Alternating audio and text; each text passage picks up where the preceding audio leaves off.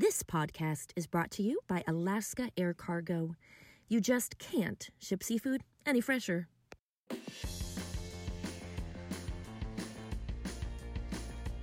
Hello and welcome to the IntraFish Podcast, where we discuss the most interesting and compelling seafood news of the week. I'm Drew Cherry, Editorial Director of IntraFish. I am joined today by John Fiorillo, Executive Editor, Rachel Sapin, reporter here in Seattle, and John Evans, correspondent down in Sao Paulo. Hello, everybody. Hello there. Hello. From Brazil. So, we have a pretty interesting lineup of things to talk about this week. We actually got out of the office a bit, and not the usual trips for us. Two interesting ones that we undertook here from the Seattle office. And John, I'll let you start. You got an invitation from Cargill to go visit one of their operations in Montana, of all places. What are they doing that has anything to do with aquaculture in the landlocked state of Montana? Well, they're doing some pretty interesting stuff, actually. So Cargill invited IntraFish to come see their new facility that they opened last October in Great Falls, Montana, which is roughly in the middle of the state, about 60,000 population or so. So it's a small town, so to speak. So what they're trying to do is Cargill's working to find a sustainable plant-based alternative to using forage fish such as anchovies to produce fish oil for salmon feed and shrimp feed. So they're working with the local farmers there to rent part of their land to test these plants, which they're canola plants, like canola oil that you use in your home. However, these plants have been genetically modified to produce omega-3. So they've been at it for a little while, and they've successfully created some hybrids that are ready to go, so to speak, from a commercial point of view. And now they'll look to ramp that up to a degree that they can produce, sizable amounts of oil to kind of replace or be an alternative to wild capture fish, which we know are, capped out as far as harvest, and the need to find alternatives is pressing because aquaculture is growing steadily around the world. Have they done any trials on this in terms of? They have. Yeah, okay.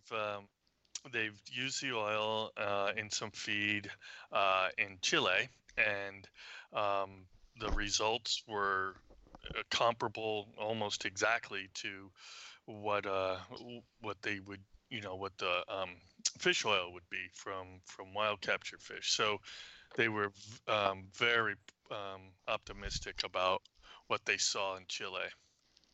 So is there any, in terms of time to market and when aquaculture producers might be able to start adding this to their feed in kind of a commercial scale? Do they have any timeline or sense of that? Yeah, no, I don't think that's something that can be nailed down at this point. There's, it's interesting in Montana. So those farmers there have traditionally grown wheat and barley, which were sold to beer manufacturers like Anheuser-Busch. But the beer manufacturers decided several years ago to change the way those contracts were done and basically took that business away from those farmers. So the farmers have been looking for alternatives, and canola oil and all these so-called pulses like peas and things that are being used as alternatives to animal protein, that those crops are now being transplanted where the wheat and barley once served. So there's a big change going on in Montana, and to ramp up to a commercial production will take a little bit of time, but it's not far off. It's not like 20 years from now or 10 years from now. It's assuming everything goes as planned, it's in the next few years where they start to commercially produce this. So you were, I mean, you were down there with actual farmers there in Montana and kicking up your feet with them and barbecuing. Are they aware of the aquaculture sector and just how big it is?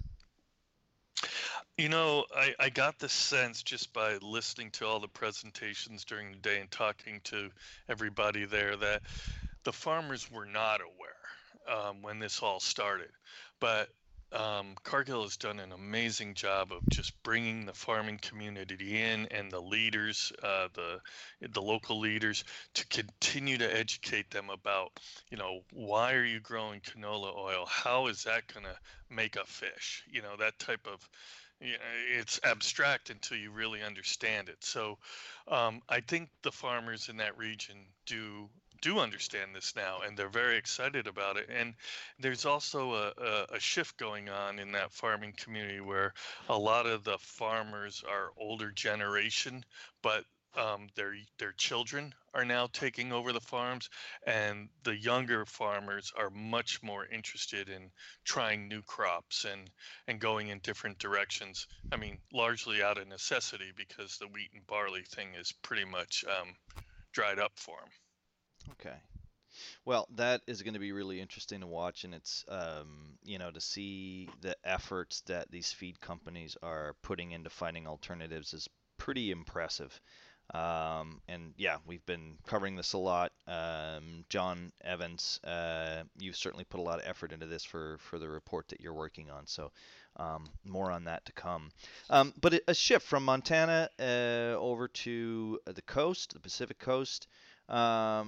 Rachel, tell us a bit about your time visiting BC. You went to Marine Harvest net pens up there, as well as one of their freshwater hatcheries. So give us your impression of what's happening there on the ground in the BC salmon farming industry.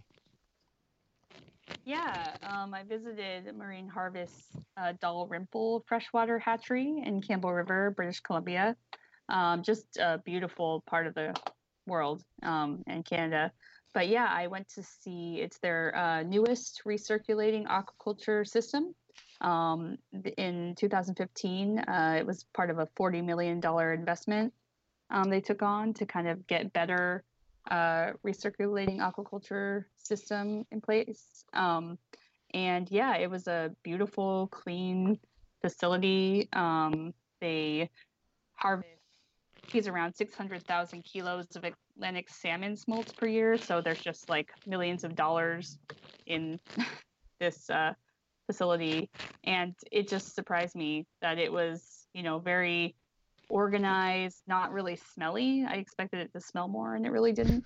And just, it's a well-run operation. I mean, very scientific.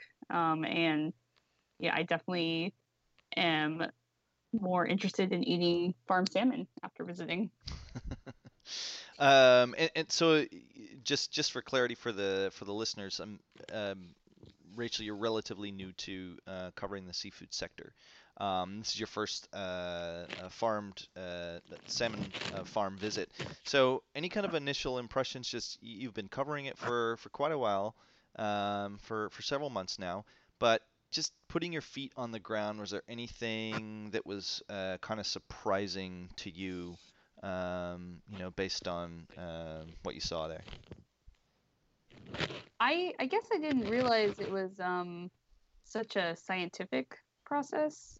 They were just talking about how much effort they put into raising the smolts and, how they're able to get the, perfect combination of, this DNA of fish and that. And I don't know, I was surprised by just how they structure it from the beginning. I just didn't realize that they had so much control over this fish's entire life, and just the fact that they, are checking all the time for diseases and the vaccinations. Like, I don't even know if I visited, a chicken processing plant or a beef processing plant, I don't think I would have, felt the same kind of comfort with the process that I did seeing a a farm.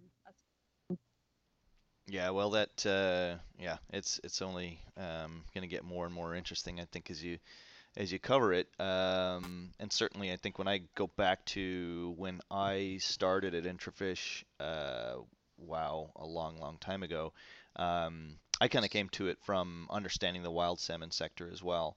And you do develop some understanding, or at least, I don't know that empathy is the right word, maybe it is, of opponents of salmon farming. If they've never been on a salmon farm, you can see why they have these misconceptions. Because if you're just looking online, or reading sort of consumer reports on salmon farming, it's certainly kind of a shock compared to what you would see on most of these modern farms. And it's logical to remember the sheer amount of money that's being made at these operations. They don't want to make mistakes. They can't afford to make mistakes, whether it's because they need the social license to do it, and just the frank finances. All those smolt that are swimming around end up as full-size salmon, and each one ends up being worth a lot of money. I'm just going to shift a Right. bit, since we're talking on the financial side.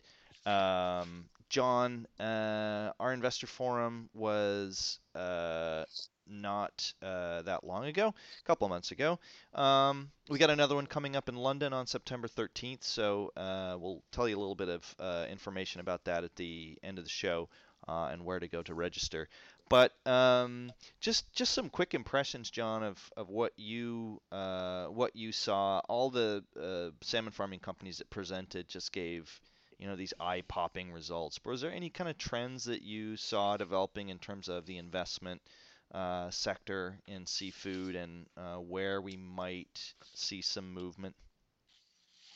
Well, I mean, the obvious thing I saw over and over and over again was, talk about land-based and pumping money into land-based aquaculture, salmon in particular. So I would say that was the overall theme that I noticed. Yeah, and I think the other thing too, absolutely, especially when you saw Atlantic Sapphire getting up there, and we certainly hit it on a lot in our panel debate.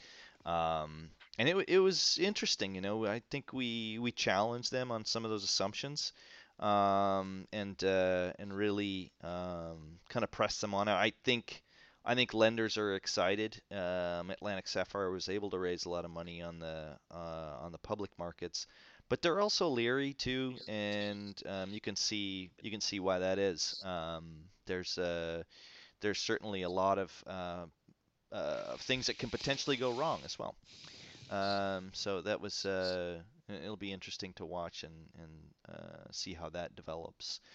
Also, and this is going to segue nicely into our next little point of discussion, but there was a lot more discussion on shrimp than there has been. I think there's a lot more chatter around investment in shrimp. I think that sector is beginning to develop some levels of stability, although we'll counter that in just a moment with the current political situation that's going on. But the sector is developing some stability and some level of rationalization that might lead to some acquisitions, and to some consolidation here in the future. So I think that was something that became pretty apparent, certainly on the feed side, where a lot of energy is being put into that. But again, more on that in a minute. We'll tell you guys how to register for the London Forum, in a little bit more detail about that.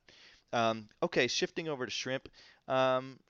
Yeah, we have to mention Trump. It seems like almost in every podcast, and a lot happened even between the last time we taped. Now the threats, the plans to institute tariffs on Chinese seafood imports, obviously is an earthquake for the global sector. John, you've written a couple of stories on this in terms of how it might impact both the U.S. market, and how producers in other parts of the world, notably Brazil, but possibly other areas might stand to gain and change their production and their strategy based on it. That's right. Increasingly, as the seafood market or the seafood world becomes a battleground in the Trump tariff story. Yeah, I mean, as you said, I've written 2 or 3 different pieces. The first one recently was after speaking to the Little Bay Lobster Company in New Hampshire, a company which was shipping around £50,000 a week and more than half of its lobsters to China. And as the boss there said to me, Jonathan Schaffmaster, it's a situation that's not going to turn around very quickly, particularly as the lobster business isn't high on the list of priorities of the Trump administration in terms of changing tariffs for aluminium or aluminum and steel. So there's a sort of there's a resignation amongst smaller producers in that area, particularly, and elsewhere. Yeah, I mean, staying in North America, Canada's Highliner, it's vowing to do what it can do to help consumers manage any impact from the simmering trade disputes between the United States and China.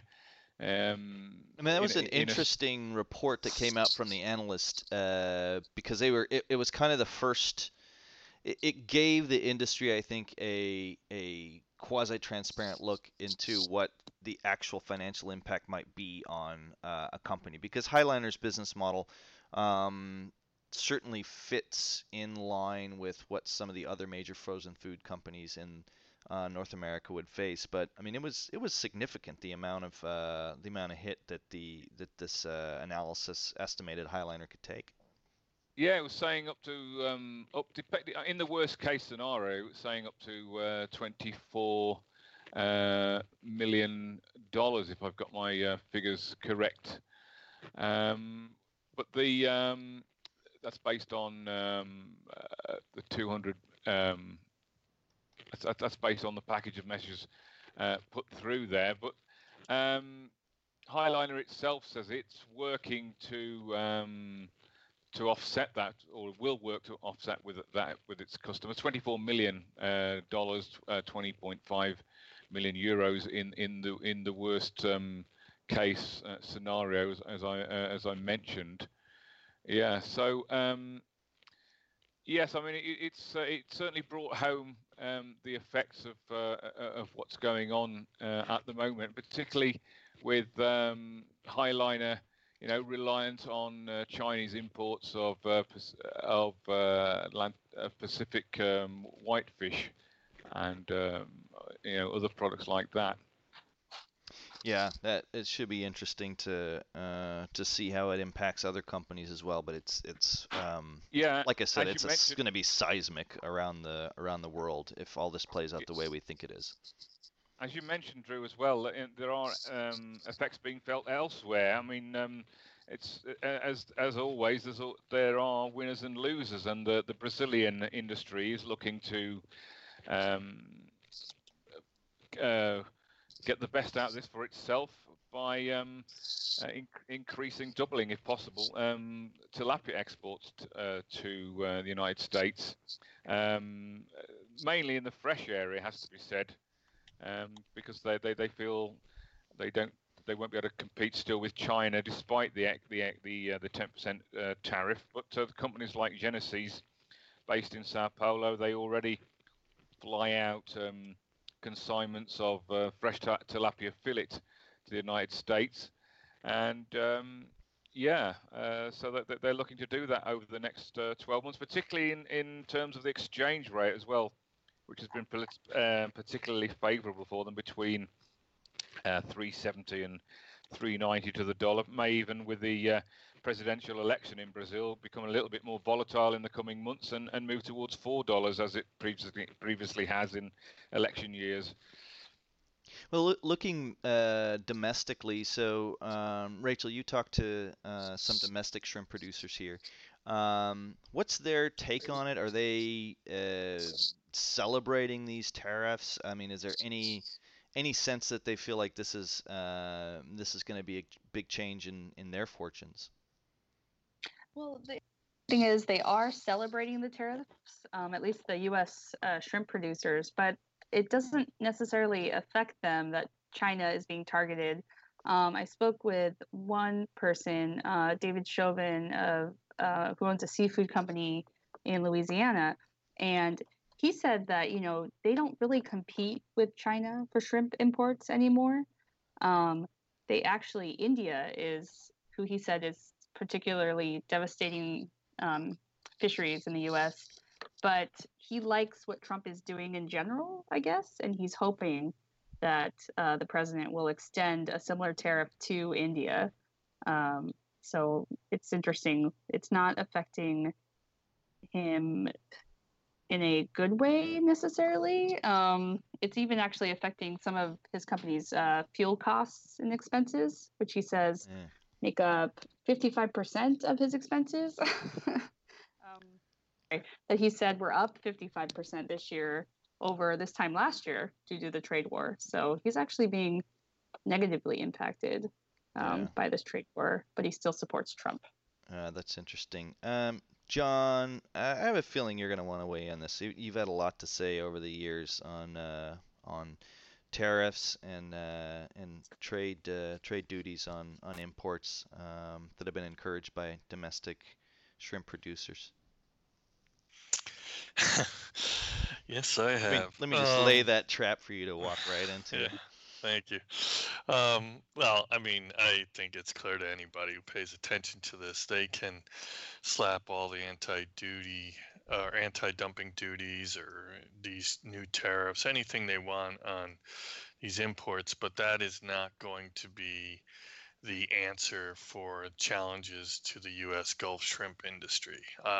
I actually think they've done a very good job in the last few years of repositioning their product as a premium product and got out of the idea that they could fight a commodity war with shrimp imported from India, China, wherever you want to say. It's just not gonna. They're never gonna win that war. So this latest round of events is, you could argue it may be helpful to some degree, but Rachel kind of dissected that for us. So, yeah, I mean, there's not much to say.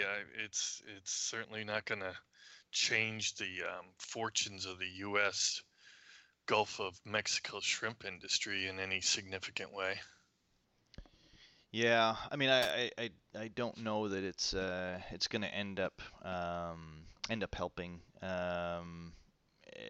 domestic producers, like you said, Rachel. I mean, there's so many other factors, and it's all so interconnected that I'm just not sure. I'm just not sure that that there's going to be any direct input. I know the rhetoric is welcomed, the protectionist rhetoric, but I think that's when you look at it, John, like you were just saying, it's just these species would become such a high value commodity that the odds are that the consumption would fall through the floor and cause. Yeah, and I hope.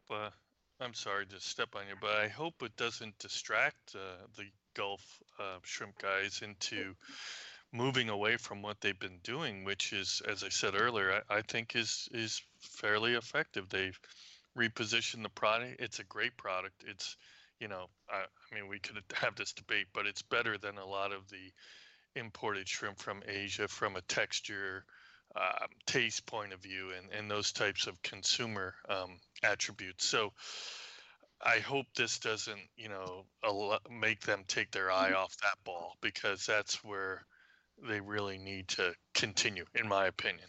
Yeah, yeah. Well, as I said, I'm going to shift gears and just do a quick plug, folks, on the London Seafood Investor Forum that's coming up on September 13th. It's going to be another fantastic lineup. It's being done with our partner D&B. There in central London. It's got pretty much every major top C-suite executive from every major salmon farming company. So this is the sector that's booming. This is the sector that's innovating the most in the aquaculture and you might argue in the agriculture industry in full.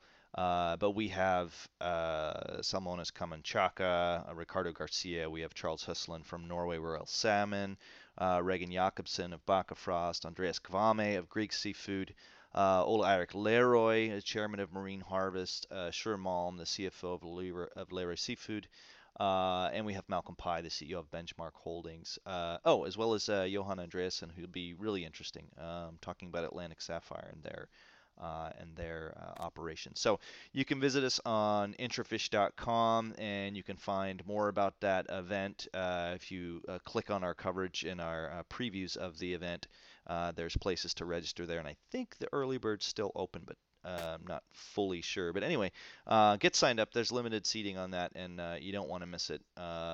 These events tend to attract a fantastic set of investors, and deals do get done there. So plug finished there. And that wraps up this edition of the Intrafish podcast. Remember, you can reach out to us on social media, LinkedIn, Twitter, Facebook, and you can get us at editorial@intrafish.com. If you have any tips, suggestions, complaints, we're happy to hear it all. Best place to keep up with us, though, is on intrafish.com.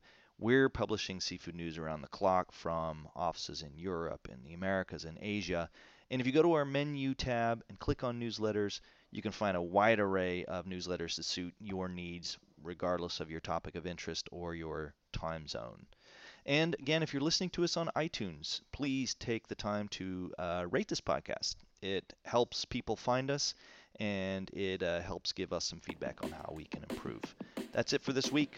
Talk to you next time.